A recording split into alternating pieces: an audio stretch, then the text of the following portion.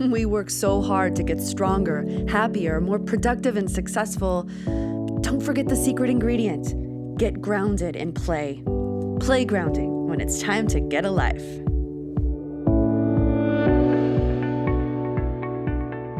Hello and happy holidays. It's time for one last playgrounding for 2016. I'll be back again with weekly episodes starting on January 4th of next year. But first, I want to just thank you guys so much for making the launch of this podcast so much fun for me. I've really appreciated all of your comments and your love. And I'm also having an amazing time meeting so many new friends from all over the world who are so passionate about play. And y'all know who you are. I really, really appreciate your support. Again, I'm Kara Stewart Fortier. I'm here in the treehouse at Theory Labs at the Brewery Artist Complex here in Los Angeles. Thank you so much for joining me during this busy season. Today's guest is going to blow you away. I was introduced to her through a friend who's been a big supporter of the show. Her name is Ilana Ben-Ari. Her startup, 21 Toys, it's more than a company. They are a revolution, a toy revolution. And on their website, they ask this question: our revolution demands answers. Where are creativity, play, teamwork, and empathy in our classrooms, our boardrooms, or the public square? And more importantly, how do we teach these critical skills? So basically, we know how to teach math, reading, and science. In school, we learn how to compete to win. We have to make the highest marks and beat out all the rest. But how do we teach future generations and even our own generations that are currently living and working in our workplaces and engaging in political discussions today? How do we teach empathy? How do we teach not to fear failure? Well, their answer? With toys, of course, with fun. Ilana is a multiple award-winning industrial designer, TEDx speaker, and Ariane de Rothschild Fellow. She's been featured in The Guardian UK and was Independent UK's Small Business Person of the Week. She's also the winner of C2MTL's Emerging Entrepreneur Award. She's been working at the intersection of design and social innovation for over 7 years at studios in Montreal, Helsinki, London, and most recently, Toronto, Ontario. Ilana is best known as the founder, CEO, and lead designer of her first startup, 21 Toys. She transformed her thesis project into the company's first product, the Empathy Toy. Originally designed for visually impaired students and their sighted classmates, it's now used as a tool to teach empathy to anyone and everyone, including you and me. So she's already in 43 countries, over 1,000 schools, 30 post-secondary institutions, 100 offices, and I hope there are a lot more, and even 3 MBA programs. And the Empathy Toy was also featured in Time magazine as one of the 6 new technologies shaping classrooms of the future. So now, meet Ilana. Ilana, I'm so grateful that you're speaking with me. Thank you for joining me. Thanks for having me. So I want to kind of jump right in, but first, kind of talk a little bit about the challenges that you are tackling at 21 Toys. We heard a little bit about it in the intro. What is new? What is it? Why is it called 21 Toys? What kind of problems are you solving? Mm-hmm. So it's funny. People hear 21 Toys and they think we're designing 21. We are designing a series of toys, but really it's about, the reason it's called 21 Toys is because we're designing and manufacturing toys that teach 21st century skills. So it's that 21 and 21st century. So people are talking about these key skills that we now need, not just in schools, but in the workforce as well, which is innovation, creativity, collaboration, creative problem solving. Those are even starting to feel a bit like buzzwords, but they're buzzwords for a reason. It's because they are really, really crucial. The challenge is they're really hard to practice, assess, and understand. And where we come in is that you also can't teach those skills with textbooks. No. So we've kind of stolen this headline from the Huffington Post that wrote about us, that toys are the new textbooks. And so the reason for that is really because not only our education, the model that we're teaching with, but even just how companies are hiring Yeah.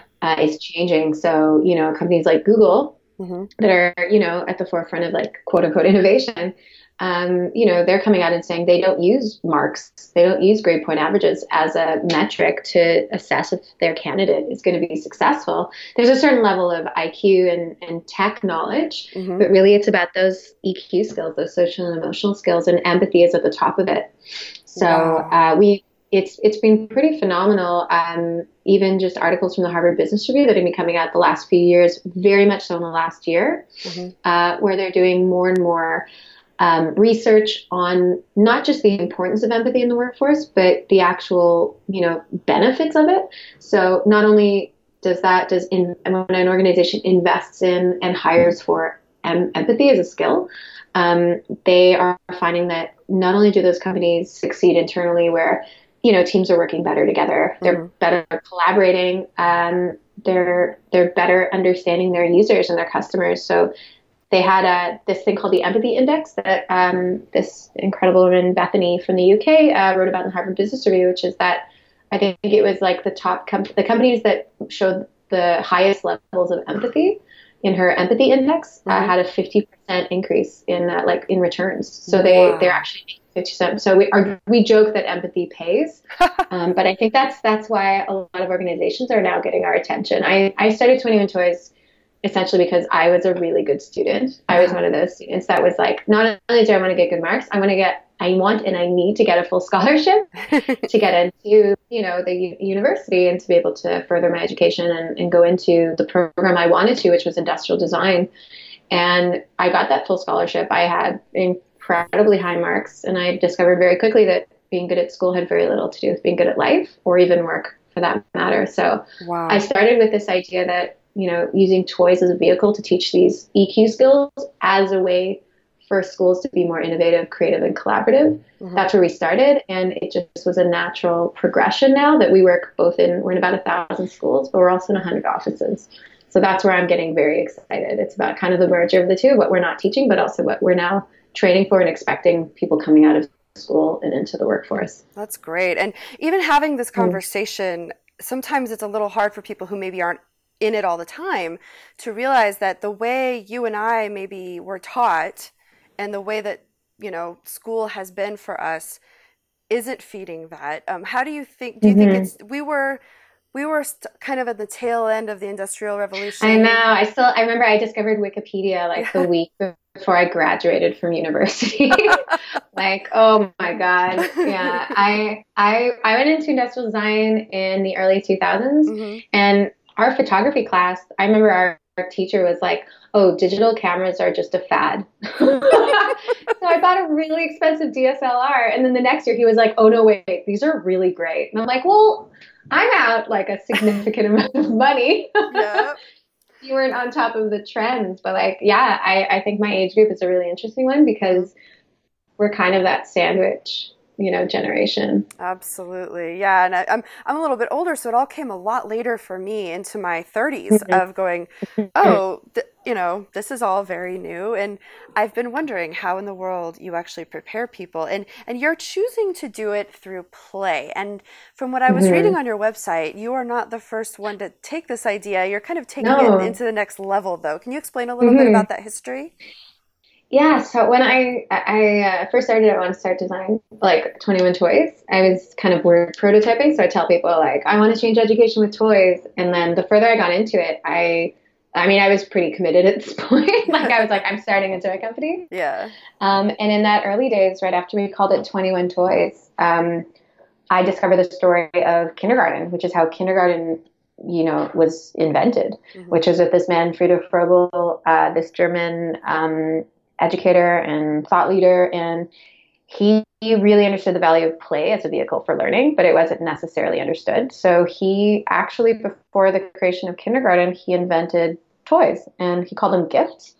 And he designed 20 toys. I think only 10 of which were actually ended up being created, but he did have 20 toy designs that he called gifts, and that is what led then to this creation of kindergarten with these pillars of toys, from just the idea of like different shapes, materials, textiles that allow children to really explore their world. Yeah. And so we like to joke now that, you know, he designed 20, we're designing the 21st toy. So it's, you know, if Friedrich Froebel were alive today, what would be the skills he'd be designing for? And so we believe that it's not just empathy, which is our first toy, but our next toy is about failure, improv.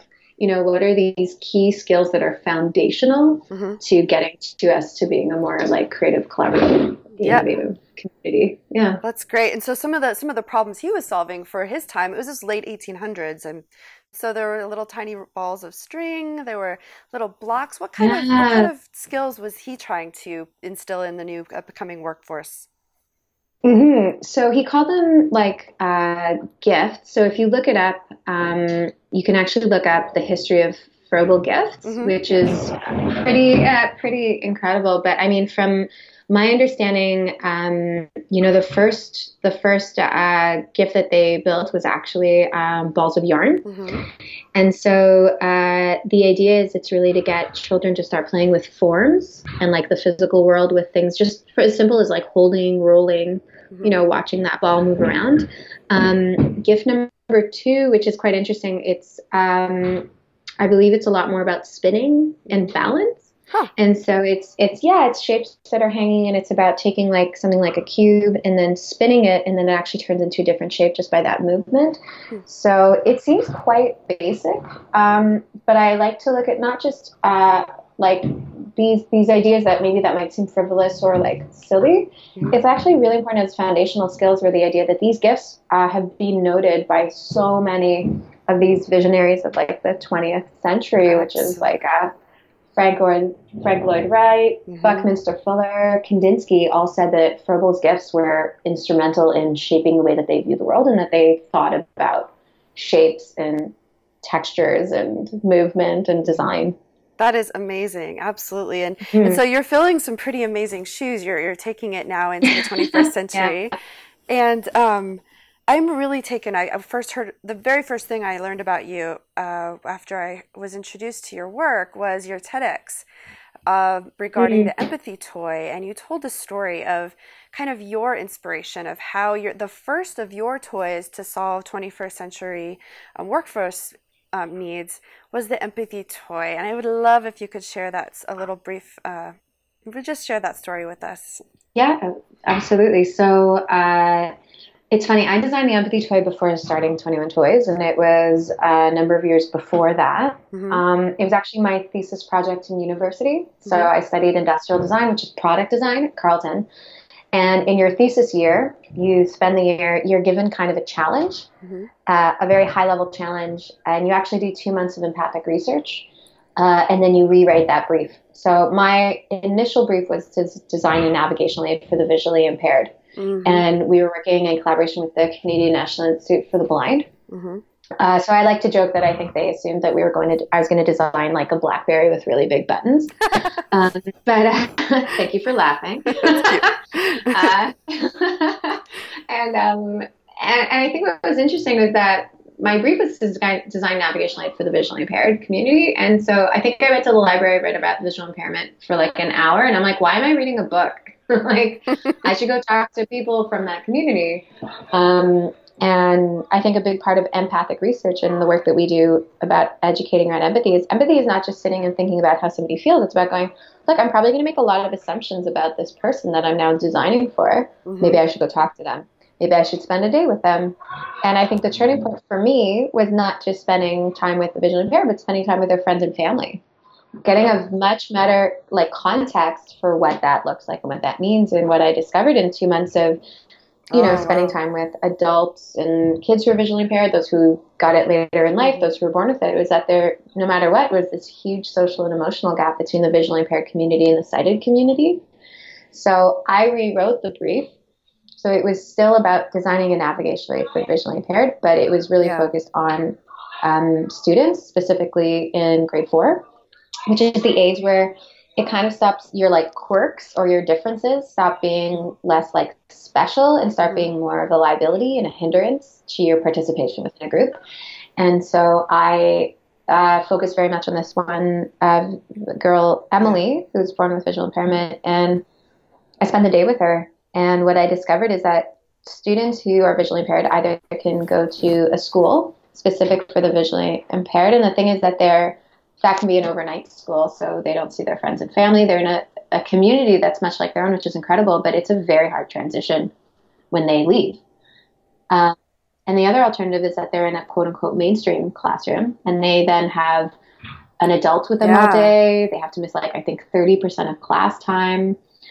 Things like recess are really challenging. And so it's really up to their classmates to invite them and to allow them to, you know, participate. And so there's what I thought was, and then I did that. And then the other thing, the really key part of it is that there's something called orientation mobility training that if you have a visual impairment, you take orientation mobility training, which is the foundations are where am I, where am I going, how do I get there? And so I thought, well, what if I made a navigational aid, so a toy or a game, I didn't know it would be a toy at that point, but a game that had the foundations of where am I going, how do I get there, but it could be played between, you know, sighted and the visually impaired community. So that's where I started.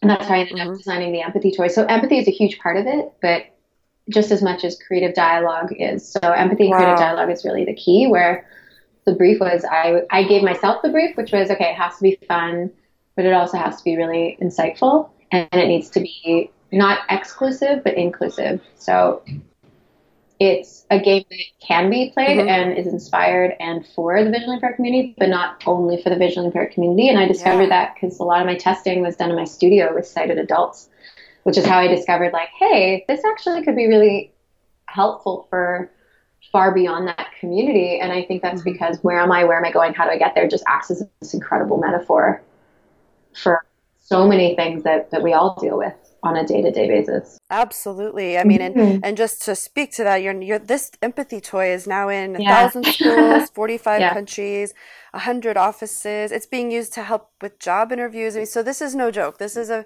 very powerful. And I noticed when I look at the pictures of the toy, and I actually think back to the toys from Friedrich Vorbel and how they just kind of had this very iconic look to them. And we take it for granted now. It's things that we've seen and grown up with in the toys that we find in most, like, children's nurseries. But this, I really think, is just such an iconic look, and it's such a different thing because you have to play it with another person blindfolded. And in your TED Talk, you actually have a demonstration of two people playing this game. Is there any way, like in a podcast setting, that you can kind of just describe how to play it? Sure, yeah. It's funny, I always talk around the empathy toy, and it's such a visual.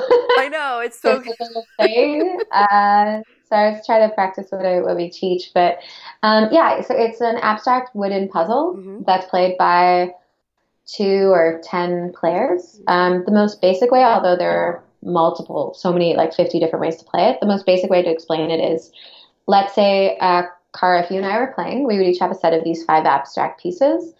They would be identical in every way except for color. They'd have various textures, materials, and shapes, and they connect in hundreds of ways.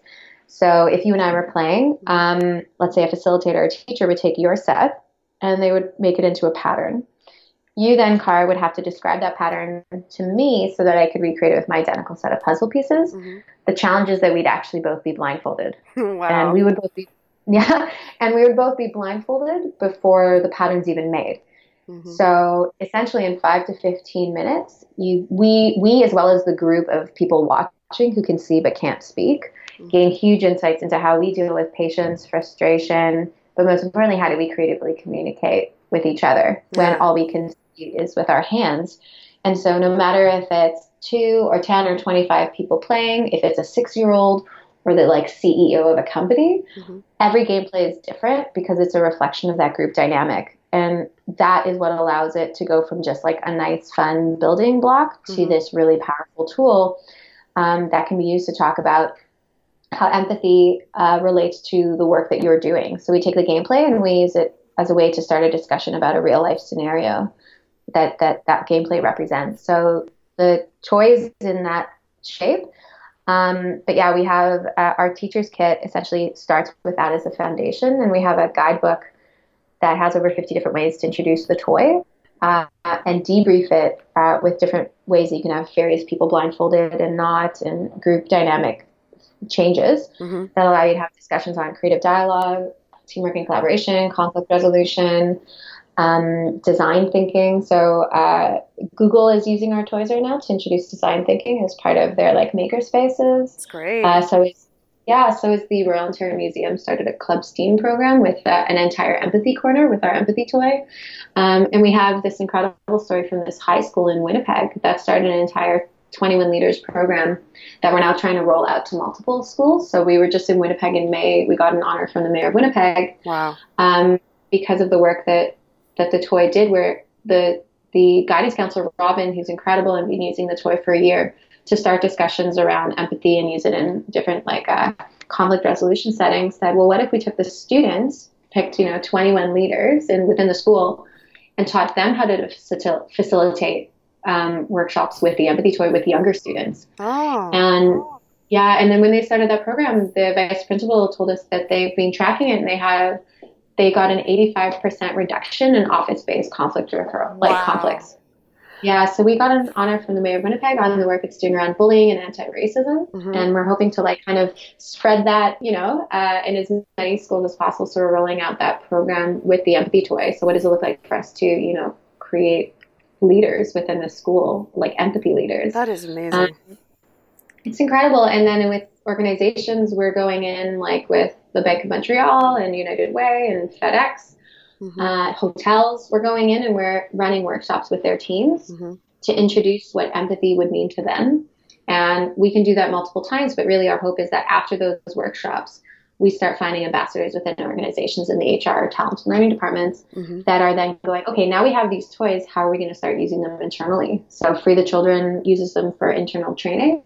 And we just wrote about, the Mars Discovery District is using our empathy toy in job interviews. That is so great. Yeah, so it's really exciting to see every place that empathy is not just nice to have, but is necessary. Absolutely. And just to kind of give a little example, it's hard here. In the TED Talk, they didn't actually do it perfectly. They didn't have exactly what it was. So for example, if I'm the one blindfolded, but I have the built piece and I'm trying to communicate, and I'm trying to tell you it's the piece with the bumps that are round, and I'm trying to describe it, and I'm feeling like this person sitting across from me who's also blindfolded, they're not getting it quick enough.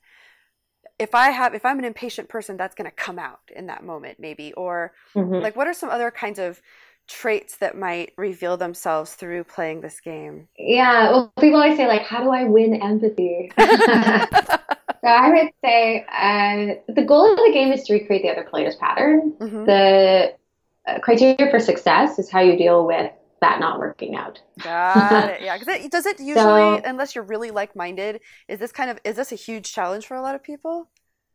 Honestly, it really depends. It doesn't even just depend on that specific person. It depends on their dynamic. Like you could have two people play it and it's great, and then you introduce a different person and suddenly it doesn't. It's always a reflection of the group dynamic as well as where that person is that day.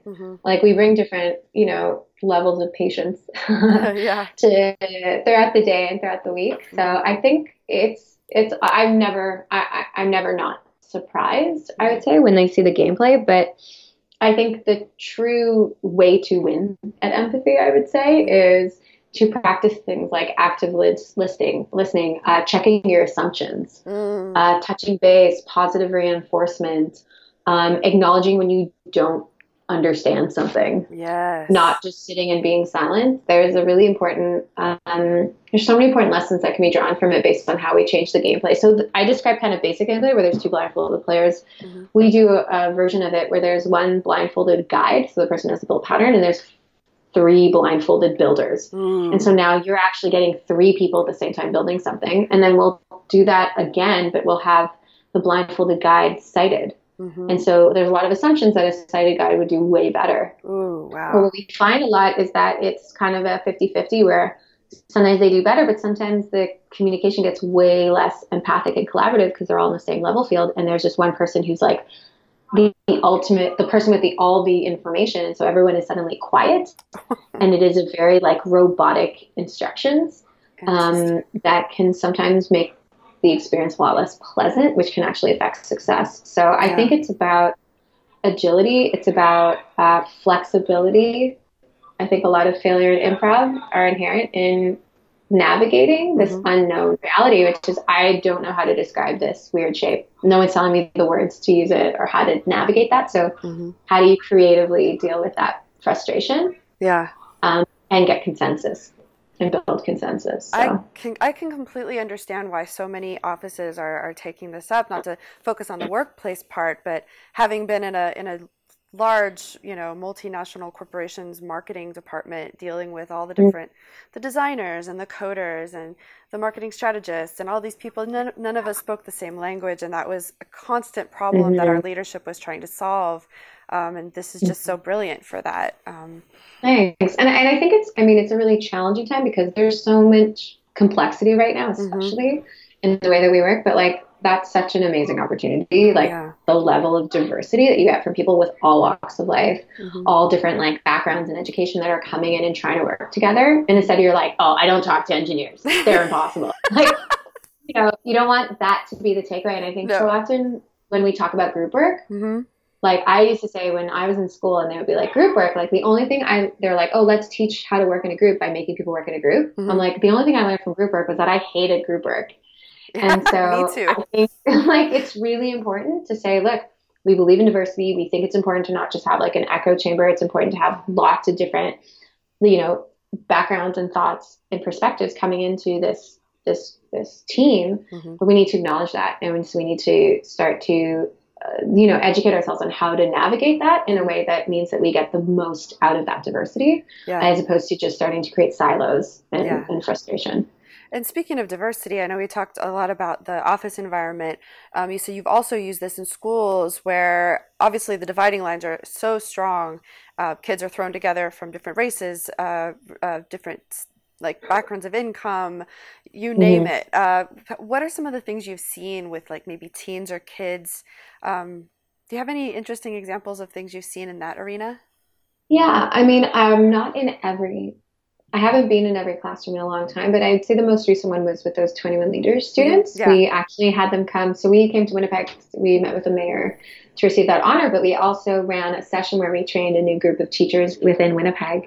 And we actually brought some of those student leaders with us to help us train the teachers, which was pretty powerful. And so I would actually use more of their words, which is they said that what they found is that by playing a game like this, they discovered how their language changes when they're stressed. Their language changes when they're being impatient. And we had one student that said that he realized that he was actually being really mean when he communicated with his brother. And he was saying that it really changed the way that he communicated with him. And it could be verbally, it could be nonverbal, like just in terms of tone and body language. Like it's really interesting when you start to give students and kids, especially but adults as well, like a language for it and an understanding of what even empathy means. But then when you see it in practice, and I think that's where there's a big difference between the theory and the practice, is that we go, okay, empathy is about the imaginative act of entering into somebody else's shoes, but it's taking that knowledge and using that to influence your actions. That's what's so important. Yeah. And I'd almost be tempted. I know a lot of people I know, and I live on that edge where I have a lot of people in my life who voted for Trump and a lot of people in my life who, don't want to talk to any of those people. I have this deep now desire to get the empathy toy and pluck people from all those, try to get them all together with the empathy toy. we have had a significant amount of traffic from the US since that, which has been quite interesting. We've been talking about empathy for such a long time. I think now more than ever, it's very relevant, which is that I think when we don't communicate, when we stick to biases on both sides, it's very easy to vilify and write somebody else off. Yeah. It's a lot more uncomfortable and it takes a lot more work to talk to somebody else that has a different opinion or different background than you. And I think that's where the work starts. So it's so important to be comfortable in that discomfort. And I like to joke that like toys and games are discomfort. It's design discomfort. It's like how I'm going to make you just uncomfortable enough that you're laughing, but you don't hate me. That's awesome. And that's game and toy design, right? Yeah. That's what you're doing. playing with people's comfort levels. Mm-hmm. And I think getting comfortable with discomfort is necessary, not only if we're going to be empathic, but if we're going to be innovative and creative. Like, that's not a comfortable process. That's a very uncomfortable process. That's a very vulnerable process. I think Brene Brown, a lot of people talk about, so she's an amazing thought leader when it comes to empathy and resilience. Mm-hmm. And I don't want to get this wrong, but she has this incredible quote that, like, vulnerability is the birthplace of innovation. Ooh. And it's so true. And I think that's where we really come in, and that's where we get really excited. Because if you can get through that discomfort, that's when really incredible things can start to happen. It's in that friction. Wow, that is amazing. And you know, the next step, the next toy that you're working on, the failure toy, speaking of vulnerability and putting yourself like this is really exciting, considering the impact the empathy toy has made. How are things coming along for that? Yeah, I mean, it's super meta. Mm-hmm. It's the most meta thing, because we have pushed the launch a few times. So I think the two things. So the intention with the failure toy is really to, much like the empathy toy, it'll be a cousin to the empathy toy, and all of our toys essentially will be able to work independently, but also as part of a larger narrative or arc. So, I mean, every time we play the empathy toy, it immediately goes into a discussion around failure and resilience. So the failure toy is essentially going to be another abstract, physical product that is played collaboratively. But the focus, instead of blindfolded communication, it's going to be a lot more around sighted assessment, which is visually, like, you're going to be given a task that's quite challenging. And we're playing around, much like Froebel's second gifts with balance. We're going to be playing around with, like, mobility and balance. But while you're trying to accomplish this really daunting task, you're going to be assessed in real time by the observers. Wow. And so what do we want to do is open that up into a discussion of, like, how do we react to failure, and how do we even define failure, and when do we decide something's failure? Because in sports and music, failure is called practice. Yep. Like, it's not like, oh, I didn't get that shot, so I'm done. Yeah. It's like, no, you're practicing until you get it. But in our learning, in our education, there's no word for it. It's just failure. It's this stigmatized thing that we should avoid at all costs. So I've kind of created this term I feel really strongly about, which is that we need to start practicing failure education instead of, like, failure abstinence. Because right now it's just about, it's a natural, normal part of the way that we grow and develop, and we, everybody's going to go through it, but we're not talking about it. We're just saying, just don't do it. Yeah. So instead we should say, hey, it's going to happen to everybody. So instead of, like, closing our eyes and hoping everybody makes it okay, let's talk about what does failure look like? How do we navigate that? How do we practice safe failure? Because I think right now the worry is that we just say failure is, here's failure. Everyone's going to start, like, failing all over the place. Yeah. So for us, it's about using the failure toy to start that discussion. That is great.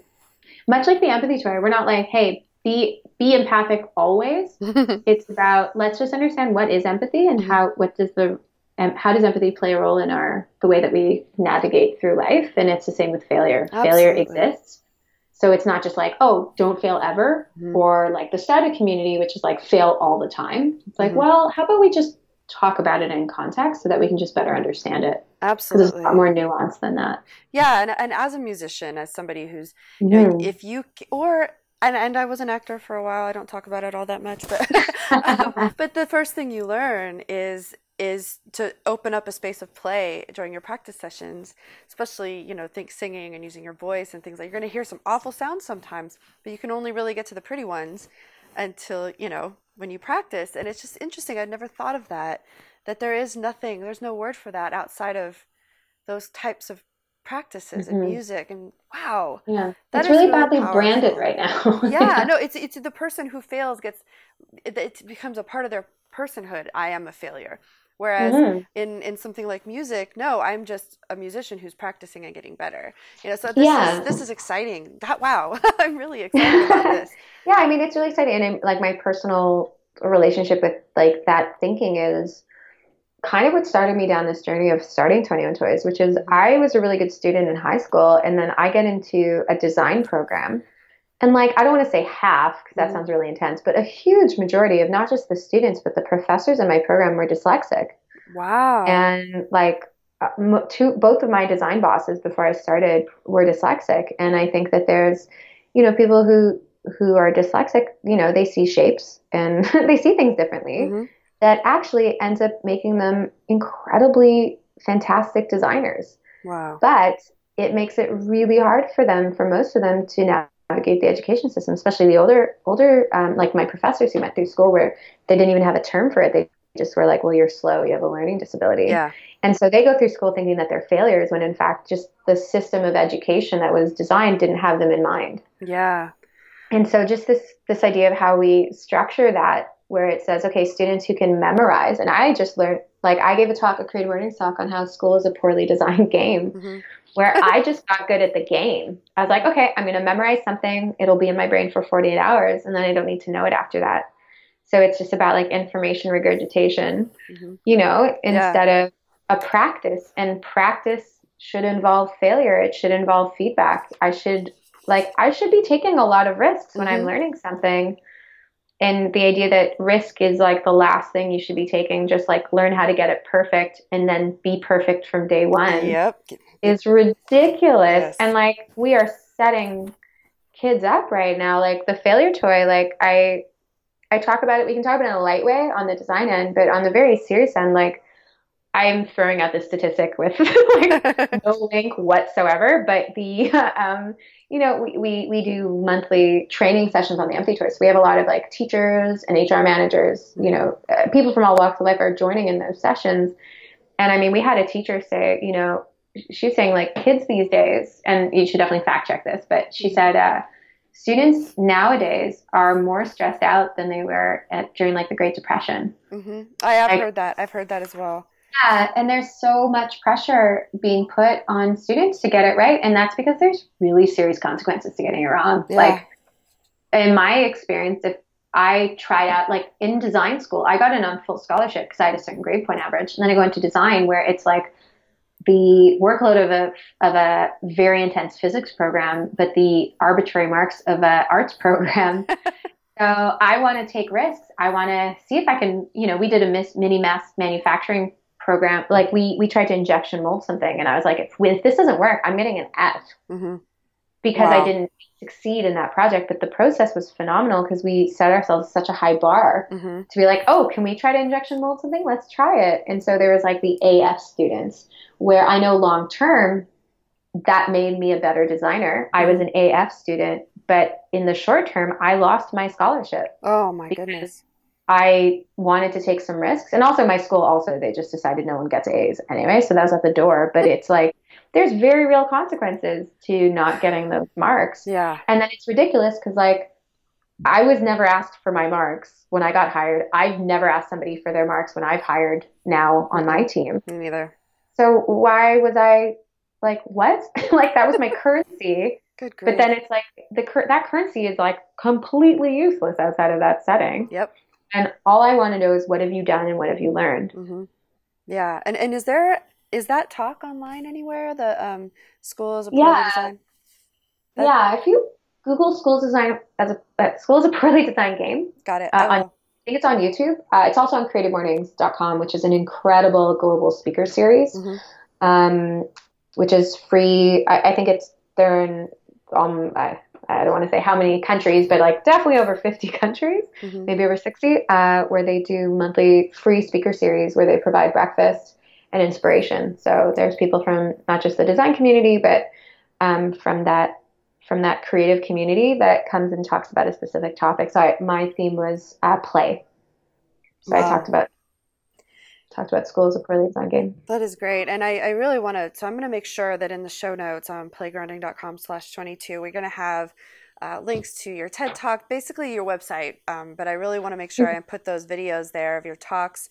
You also, I know there are probably two groups of people who might be really wanting to get in touch with you right now. One of them being people who would like to bring this into their classrooms, bring the Empathy Toy, or in their HR departments. I have a few friends from my old marketing world I'm going to be sending this stuff to immediately. But like, what would they do if they would like to participate and use your toy? So there's a lot of ways for people to get involved. So when I started 21 Toys, I was like, I'm making toys. I'm going to make guidebooks. So our guidebooks for teachers have, like I said, over 50 different ways that you can actually start using the toy right away. We have the facilitators kit, which an HR manager, a director of partnership, like talent and development, are facilitators. We have like 8 pre-made workshops on diversity and inclusion, change management,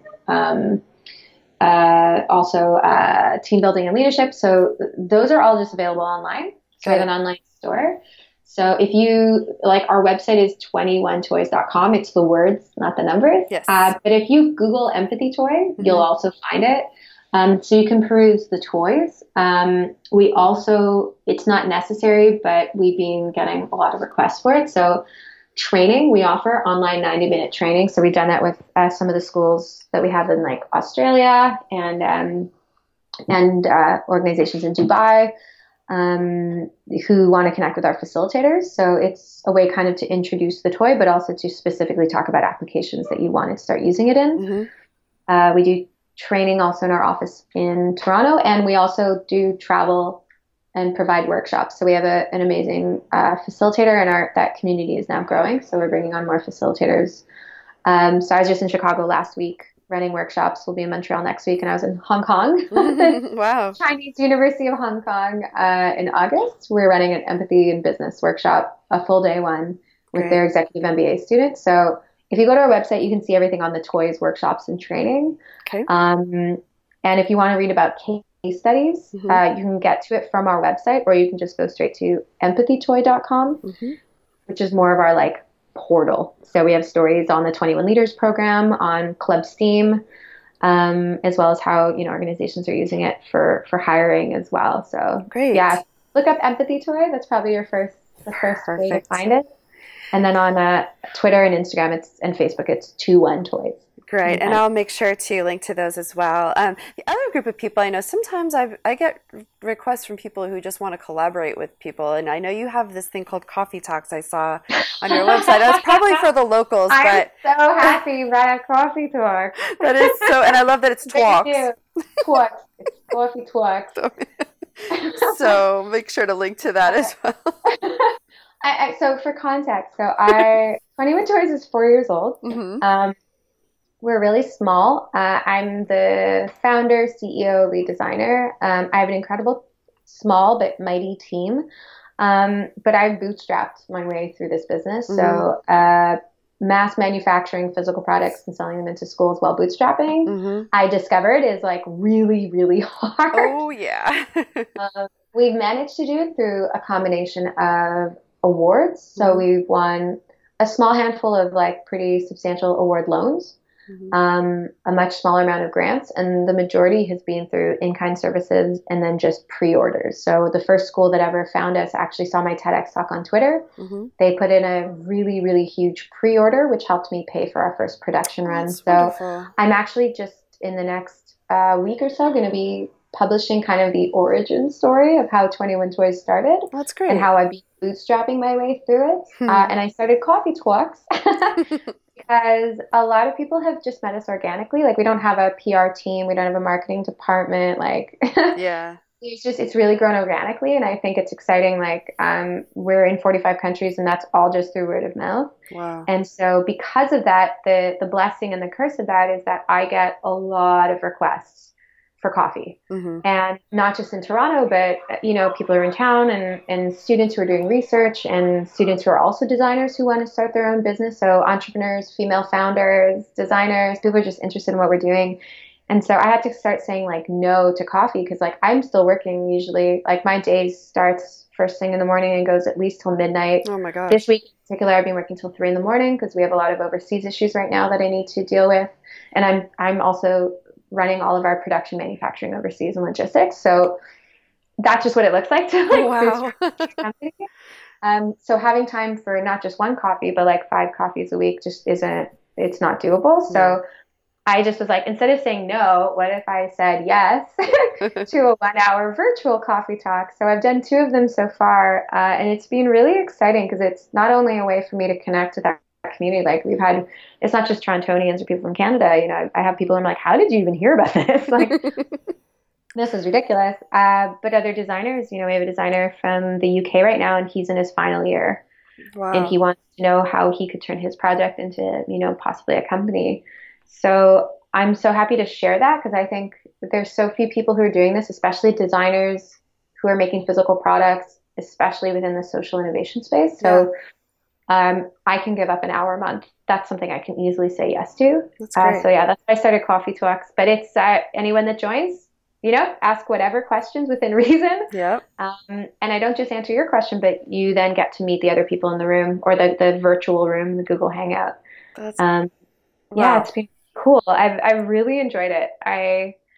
It's reduced my guilt dramatically also. People are like, I'd love to go for coffee. And I was like, I would too, but I physically can't. You're like, I'd also like to eat lunch.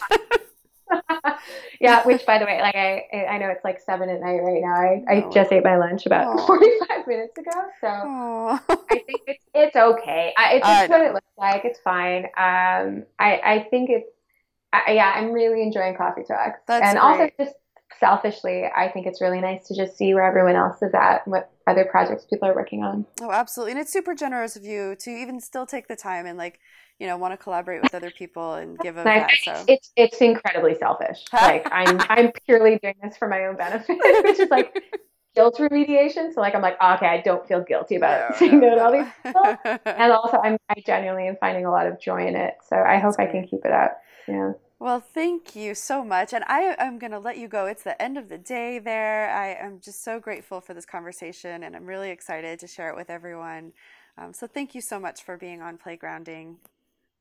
Thank you so much. Thank you for having me, Kat. I'm glad that we actually did finally get to connect. So. Absolutely. All right. Well, I'll see you later. Okay, thanks so much. Thanks for joining us. You'll find Ilana's TEDx talk, as well as links to all the things we discussed in today's show, including her recent Medium post, "These are not my pants, and other ways I'm bootstrapping my way to the top." Have the happiest of holidays, you beautiful people. And please, just go out and do something. Just because it's fun. I want to challenge you to do one thing you've always wanted to do just because it's fun. Maybe something you don't ordinarily do before January 1st. Just make 2016 a little bit better for everyone. Then tell me all about it, okay? You can write it into the comment form on playgrounding.com, speak it into the SpeakPipe audio feature on the website, or even write me at kara@playgrounding.com. You have 2 weeks, so hopefully you have a few days off between now and then. So no excuses. Get out there and have some fun. See you next year.